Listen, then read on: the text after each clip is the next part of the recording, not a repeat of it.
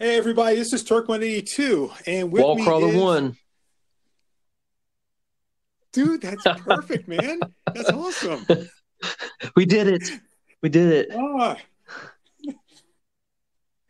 so you and I have been friends for quite a while, actually, a little longer Yeah. than Nakomi and I, and we've had because you and I are close to the same age, and we've had these comic book talks for like quite a while. We get together, have dinner, and just sit there and just talk comic books, and we would talk about everything from our favorite storylines, favorite this, favorite that, and I think one of the conversations we've had before, which I'd love to do on an episode, is our we talked about like some of our favorite artists and our favorite Yeah. inkers, like who really makes their stuff shine, and who just doesn't quite hit it. So which I think is that something that a lot of people just which we talked about, was a lot of people just don't really know how crucial an inker is to like making your favorite artists work What are really we going to stand call that out. episode? Tracers?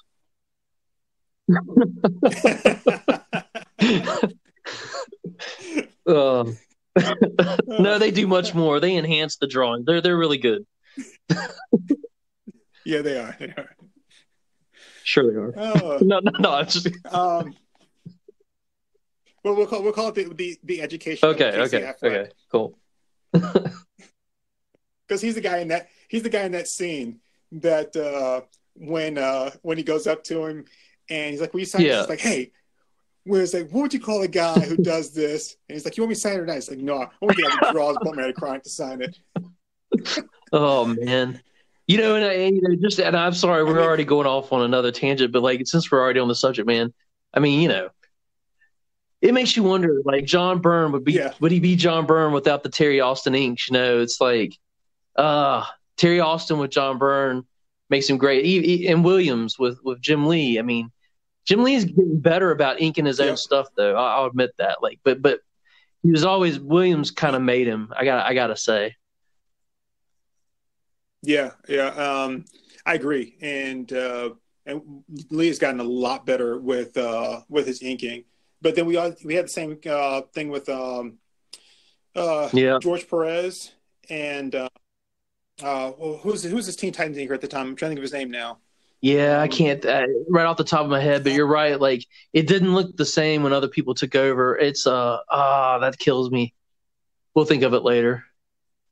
yeah, because he did work on the Transformers the movie, the animated movie from the '80s. But yeah, it's I can't believe I'm blanking on his name right now, because he's It's a really because good inker. Perez. And any other time It's I'd be because on right there on it, Titans, huh? that's the one you don't think of anybody but Wolfman and Perez. I mean, that's really all you ever think about. It's a Yeah, shame because he really does deserve more credit than, and that just goes to show you, like, there's unsung heroes, like the colorists and the inkers. They're getting a little bit more credit than they used to, but like it's still the pencilers and the writers that get all the credit, and really it was just the pencilers at one point.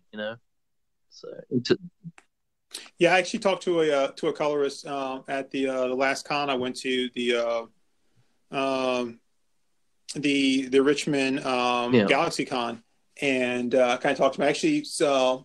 Actually get and see if he wanted to maybe come onto the podcast, and so maybe he'll be able to join us. But same thing, just kind of asking him, kind of talk to us about coloring, because you don't really hear a lot from yeah, colorists, and kind of what made him want to be a colorist, and what made him want to be a colorist for yeah. comic books. But what I wanted to actually talk about today, I thought may be really good, that you and I have had kind of discussions on, and with our one of our first episodes, we talk about buying our books, at the time, because we were both a little bit older, like buying them from convenience stores, buying them from different places, because we didn't have either what comic stores there were kind of few and far between. You had a lot of newsstands, and you could get some direct stuff from newsstands. We didn't really have comic book stores like we have them now, or like, I don't know if we're going to still have them now after the posting of this episode. Well, But actually, I mean, I'm, but you I'm didn't sorry really have before you go too far. I did. I always had a comic. I had B&D. I'm sorry. I went there every week. It was down the street from me. I'm sorry. I hear these I stories, did man. I not. didn't understand how hard it was for people, because for me, I went every Wednesday. I mean, I know people don't hate me for this. I mean, and you don't either. But like, I got a $10 allowance. Comes for 60 cents, man. I blew it. And sometimes I go back out and get some more. I'd say, can I have another dollar? Can I have another dollar? And then you got like three more bucks. Yeah, no, I didn't have that. It was a convenience store that I had to. So I had to get my mom to drive me to, or and it wasn't even like I would give like, hey, let's go pick up comic books. It was we would be driving along and we have to maybe stop and get gas or something, and then I'd be like, oh, I'm going to see if they have the newest issue of this. Now I did have something that most people probably don't have or didn't have. And it wasn't a regular thing, but it wasn't the special.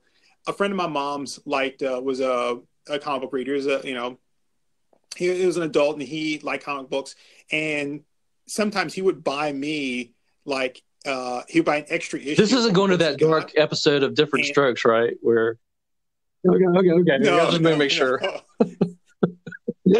No, but I would come home and there might be like on the steps of the porch would be like a stack of like, I don't know, maybe 10, 15 comic books. Dude, this is one of my stories that's awesome. Like, it reminds me, like, it's creepy, but like, I used to, like, my backyard was like basically like concrete. I mean, it had like a rose garden off to the side and stuff. But I play out there all the time, and like, I just shoot basketball. I'd set my jam box, as the kids said back then, and like play music and just shoot. Well, there's this guy that was off to the side that I never talked to, but he was always outside mowing his lawn, man. It didn't even matter if it needed it or not. And he had this thick rug hair on his chest, with sunglasses. He looked like he's like police brutality poster boy. And I never talked to him ever. I nodded him every once, but he never bothered me. But one day he motions me over to the fence, right? I'm like, okay. And then he's like, you want to come over to our house? I got a bunch of comic books. I hear you like comic books. It's like, how does he know me? How does he know that? It was creeping me out. So I asked my grandparents if I could go over there, and they knew him. And it was fine, man. But he had two short boxes. X-Men Kirby's. I mean, not number ones or anything, but like, you're talking like maybe the teens up, like early Captain America's, all these books. And he was going to give them to me.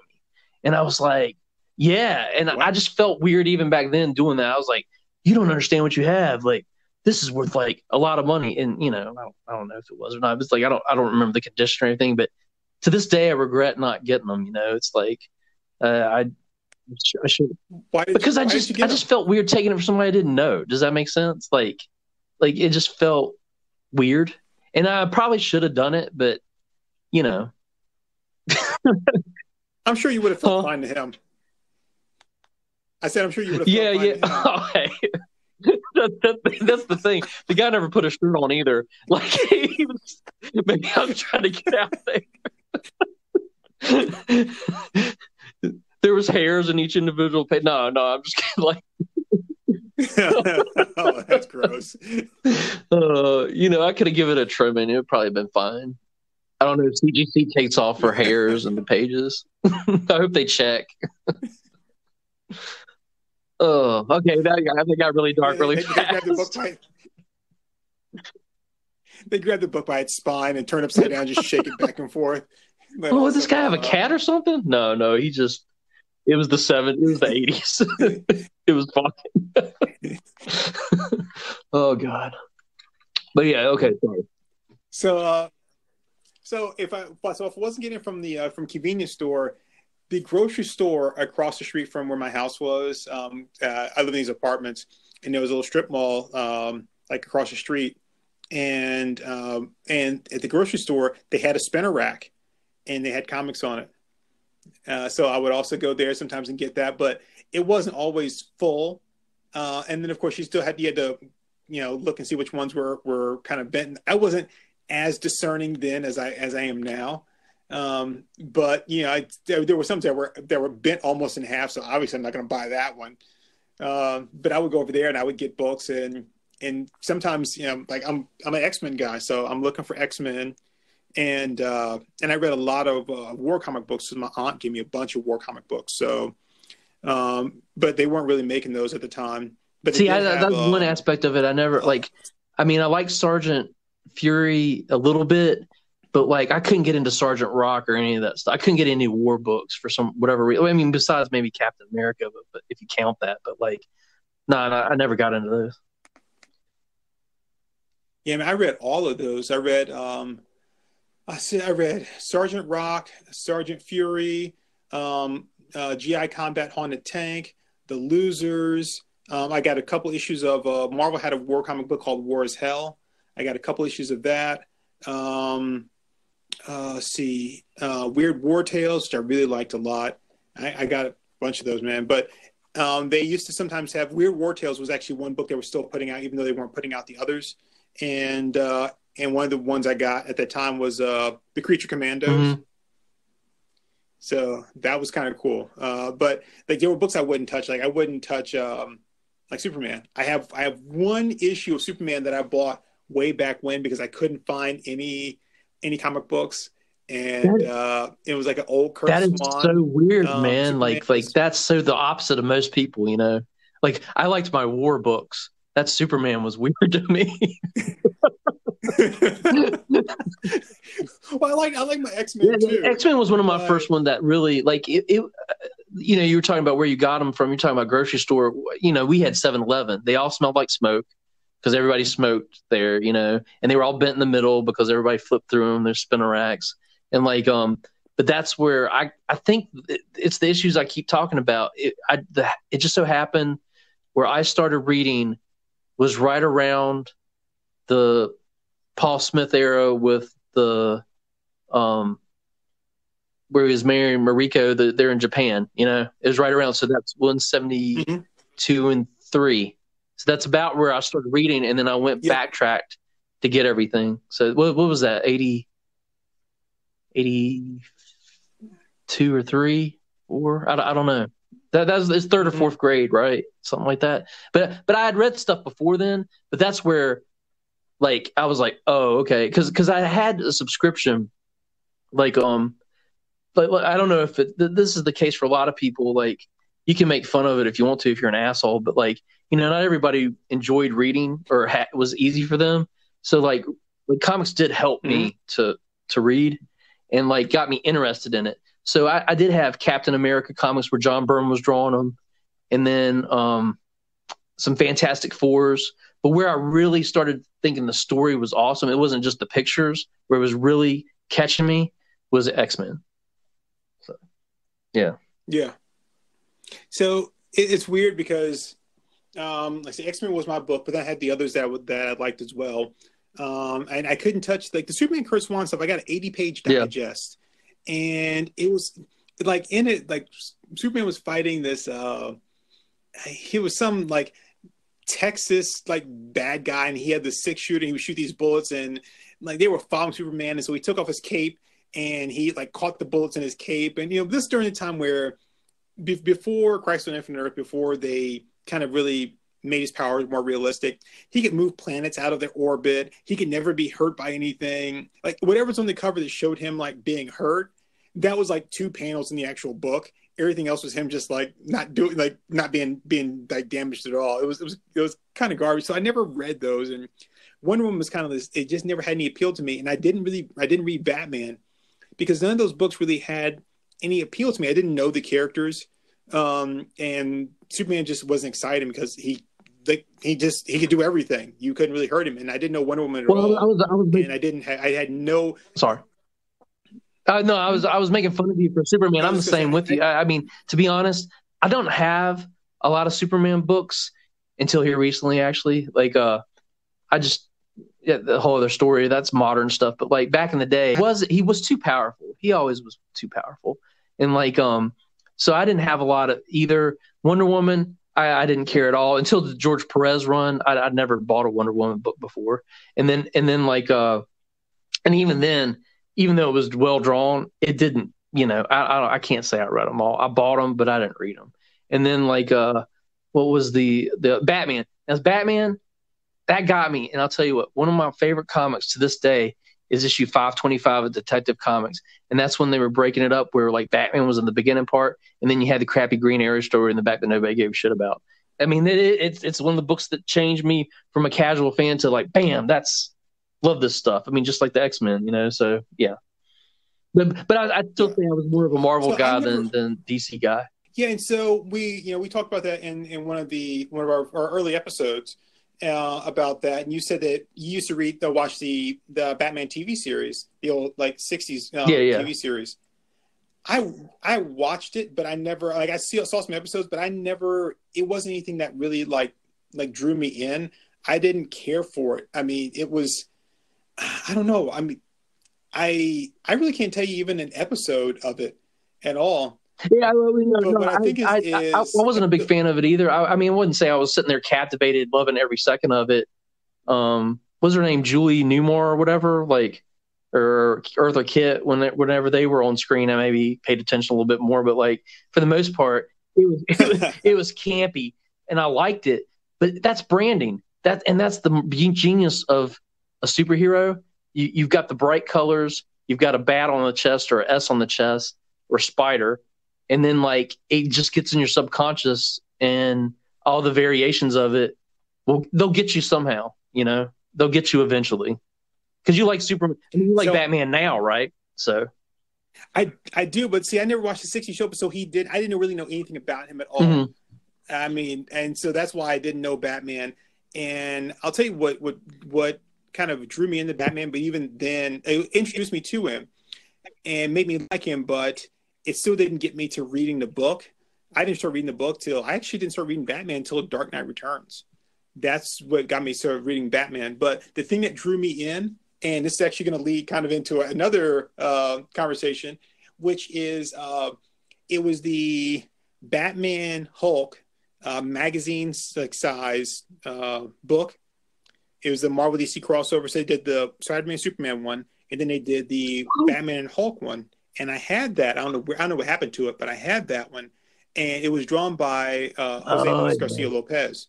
So it was Batman versus Hulk What and was that story? That's Joker and about as Shaper of the challenging as Worlds. Batman versus Superman. It's just how's this guy's suit his broken all preconceptions of what he's not. And the thing is, he's not a superhero. He's a hero. He's the rich guy. He's exactly like Tony Stark. He's rich. That's his power, and he Yeah. knows kung fu, but that doesn't that doesn't make you able to take on the Hulk. I'm sorry. It's just preposterous. I forgot about that book. So have you No, I have you haven't. read that How's book? he beat him? And so as a kid, I read it so many times. The Yeah. artwork is beautiful. But so they brought in a hero and a villain from Marvel, hero and a villain from DC. So Hulk didn't really have any. I guess.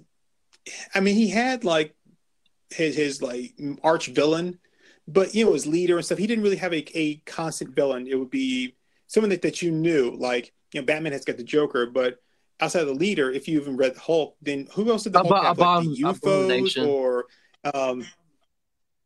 yeah. So anyway, they ended up using Shaper of the Worlds, who I'm not sure most people know who he is, and I think Shaper of the Worlds is if I'm not mistaken, he's like a cosmic cube. He's one of the cosmic cubes that like gains sentience. I don't think I've even heard of him. And I could be wrong about that, but he's in it. Basically, he looks like a living mini bust. Like his body, he's a torso. Oh yeah. I know. Yeah, I've seen him head, before. I think he fought the Defenders too, right? Yeah. probably.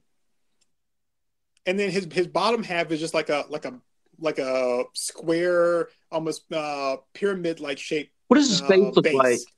And he's pale. Yeah, He's I know who you're talking about. white I know who you're talking about with now. like a blue armor. Yep, I got and you. elf ears. Yeah. So the Joker wanted to use the Shaper's powers to take over and spread his madness everywhere. And he was trying to use the Hulk for some purpose, or like no, he was trying to use the thing Banner. But then at one point, he hulks out and he gets into a fight with Batman in this parking garage. And there's this really cool scene where Hulk throws a car at Batman.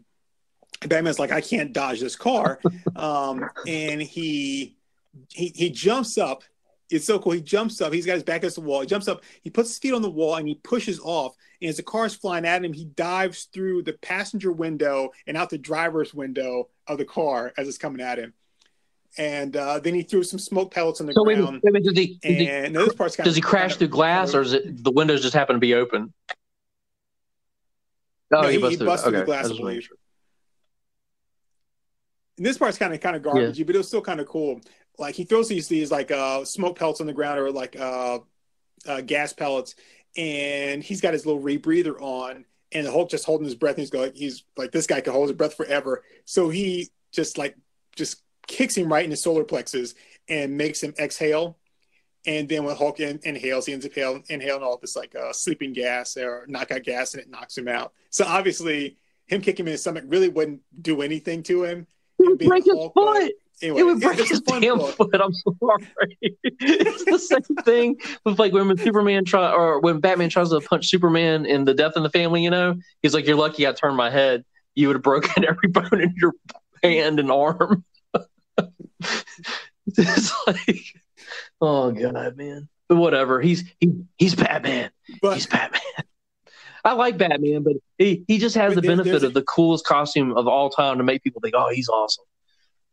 But there's a really cool scene in there, a page in there where the Shaper gives like Joker a taste of his power, and the drawing of that with just like the madness of the Joker is really cool.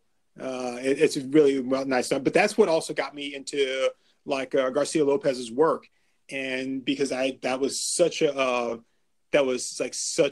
iconic book for me, and the artwork is just beautiful. The way he draws Batman and Hulk is pretty cool. Oh, so sorry. Before we start, no, I was just gonna say that's what got us started on this topic, anyways, because we were talking a little bit before we started up, and like we were talking about like Garcia Lopez. For whatever reason, I've got some weird block with his name. I can never remember it, but like he's a great artist, and he did all the card backs for the Superpowers figures. If I'm right, yeah. So. Oh, really? Yeah, that's pretty awesome. So you mentioned that he did a book that you were interested in. We were talking about things that we would maybe gravitate towards if we couldn't get the books. I mean, like I was fortunate. I was able to go to the comic store and get the stuff, but like you'd always go to 7-Eleven, and that's where I pick them up, and like you'd find other stuff too, and then that's where you started picking up like, well, I've got all this other stuff, but here's Star Comics. It's like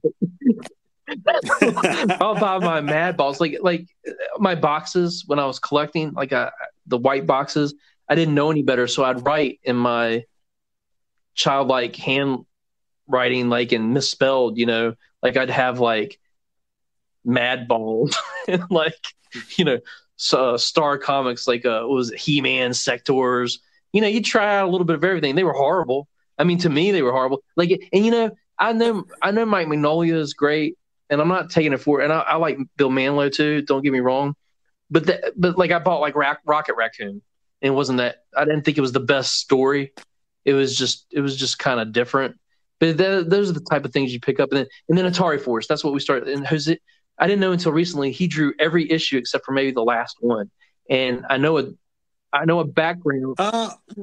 Well, not quite. Okay, not quite. Well, but basically, I know a place where I can get them all for $1, but they're closed right now because of the virus that's hit everything, and like I can get them all for $1, and I'm just waiting for it to open back up just so I can buy them.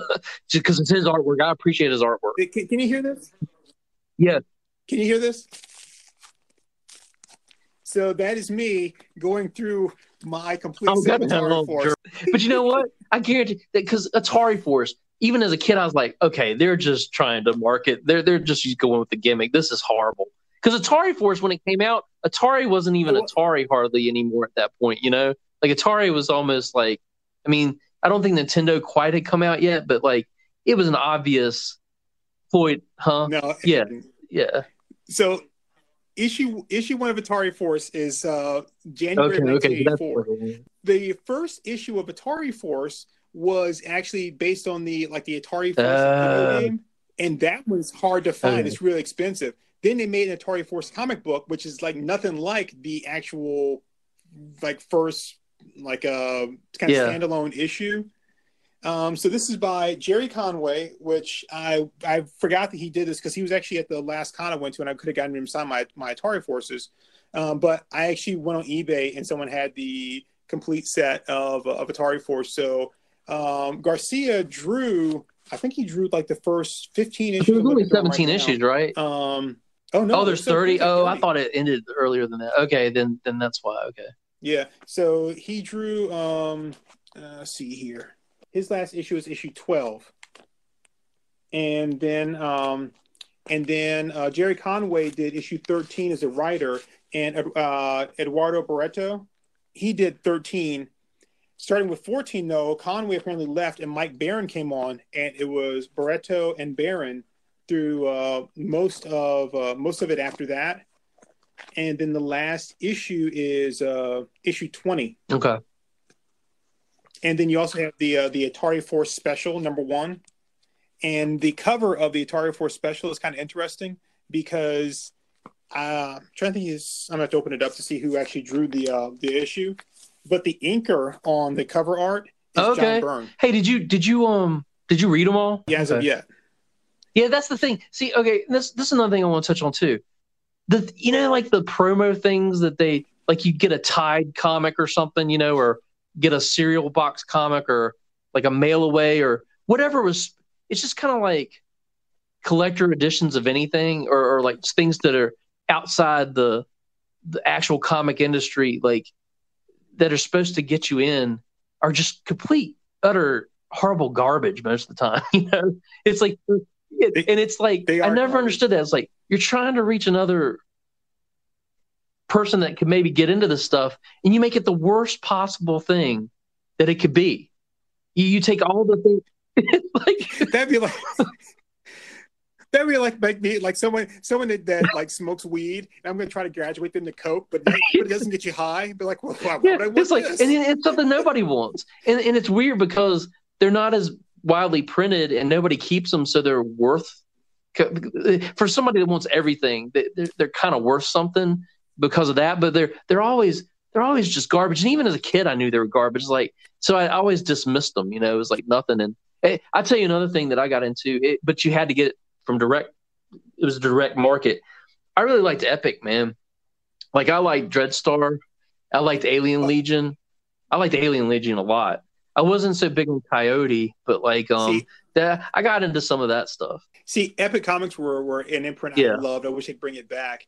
And I always wanted to read Alien Legion because you always had those ads in the back of the books. Like Dreadstar, Jim Starlin, dude, he straight up murdered people, and it wasn't like, I mean, like, he basically created a different type of Thanos. He did another Universal Church basically, but like it was like a Thanos like type character. I don't want to ruin it for anybody, but like the origin story of that guy that's the main villain, I mean, it's hardcore. I mean, like it's like stuff that a kid should not have been reading. Like, literally, like, I mean, basically his mother got raped and murdered in front of him. I mean, they show it, and it's like, good.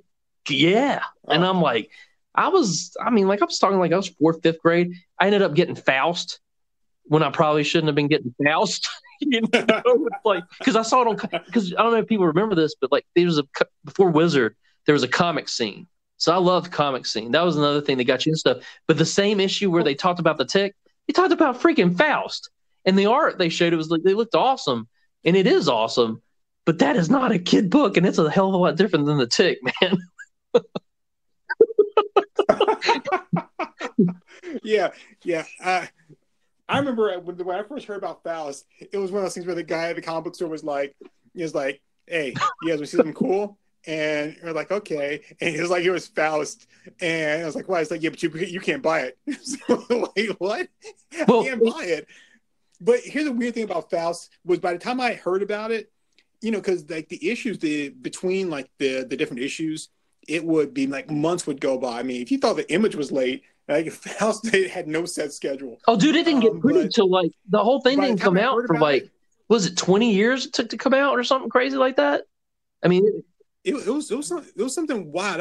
I don't even know if I ever knew like what happened in the end. I think I might have like 5 issues, but every issue I have is like a 4th. Yeah. when I found out about it, like the only issues they had were like fourth, fifth issue reprints, which is crazy for a book of that type to be so underground, for so few people to know about it, to have so many reprints. And even the new issues that were coming out were like, when they came out, you find, oh, the new issues out. He's like, yeah, but all I got are like second printings. Like, how could you have only second printings? I saw an interview with Tim Vigil, and he was talking about, like, it was right at the comic crash, you know.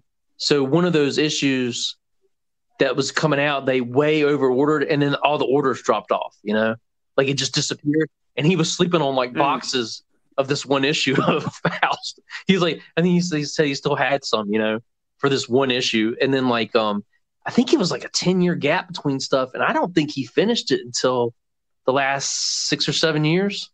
I mean, like, and I don't know how many issues there are. They're like 12, maybe 20. I don't know if he got that far, but like, it's a beautifully drawn book. But I got to say, it's the first book I ever read where I thought, well, this is freaking evil. This is just straight up evil. But you would be more evil is the movie, because it's horrible. I own the movie, but I have not watched it because I heard it's horrible. I picked it up because real cheap, because it was Faust, but I had already heard not to watch it. It's got its moments, and like the costume's not bad, and it's not really the acting. It's just for whatever reason, you know, sometimes just all of it together just doesn't work. It just doesn't, and it's just it feels like a bad 90s thing that you catch, like, you know, like syndication, you know, like Hercules or something, and Xena trying to be like dark.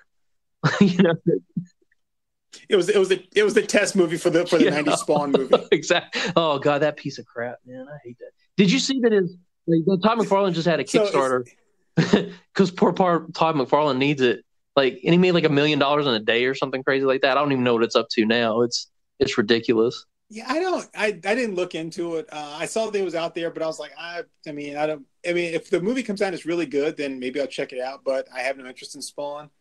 But I was gonna say about Faust is his artwork, like Tim Vigil's artwork. Now, I mean, okay, it's gonna sound really bad. It's gonna sound really, really bad. It's gonna sound really, really bad. But I'll tell you right now, Tim Vigil. Why do you have to say that? You shouldn't. Okay, edit this out. I don't want to be part of this conversation. I don't want to be part of this thing. No.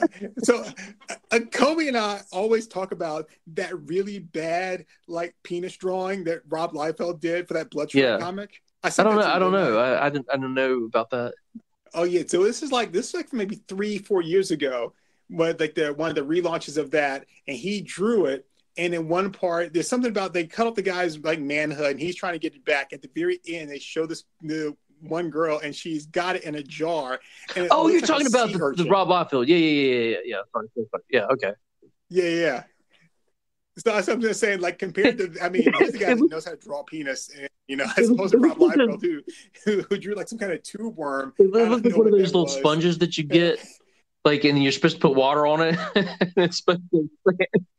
Remember the Bart Simpson where he like buys it when he sells his soul, and like he buys like the little packages of like the dinosaurs, and he envisions like, oh, it's getting squishy water all over me, like Lisa. Yes, and it just inflates like a little bit and goes in the gutter. I want $5.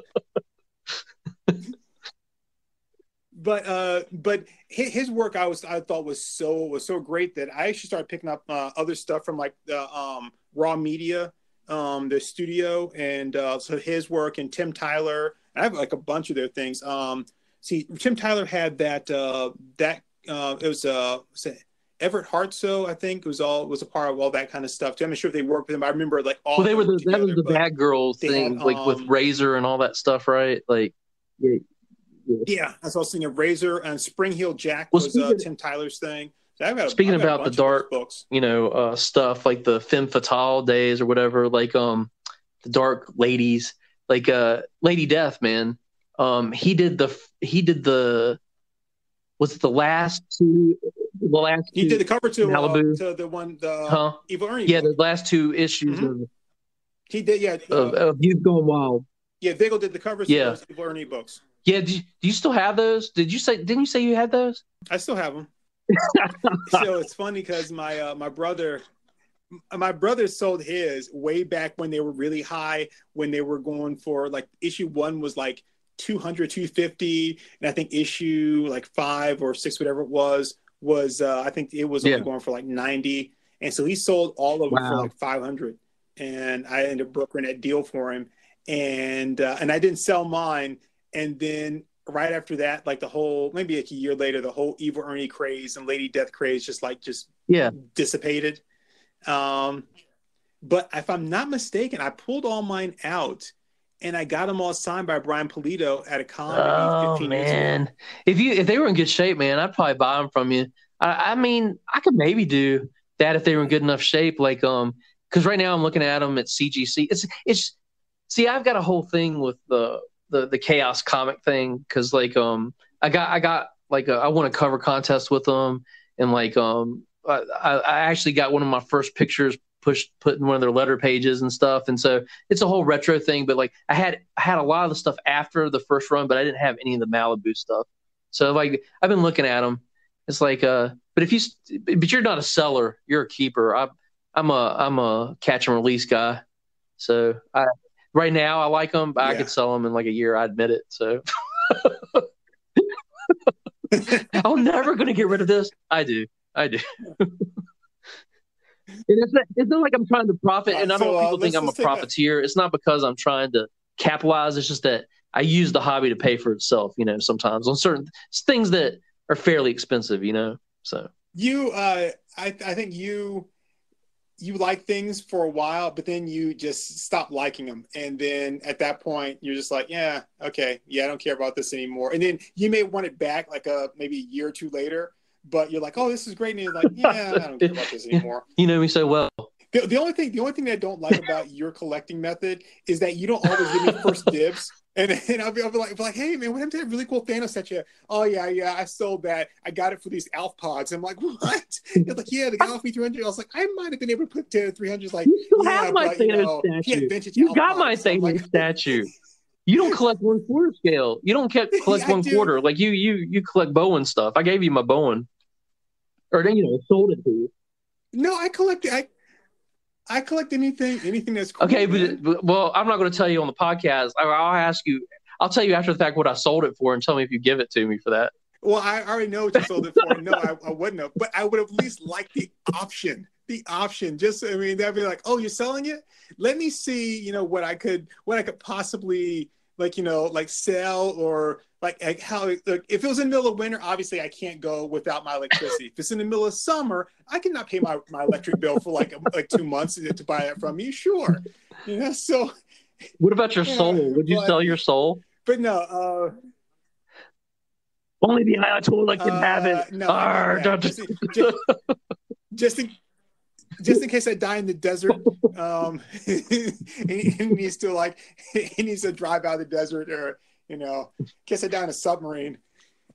And I was gonna say, let's take a small break. All right. All right, break.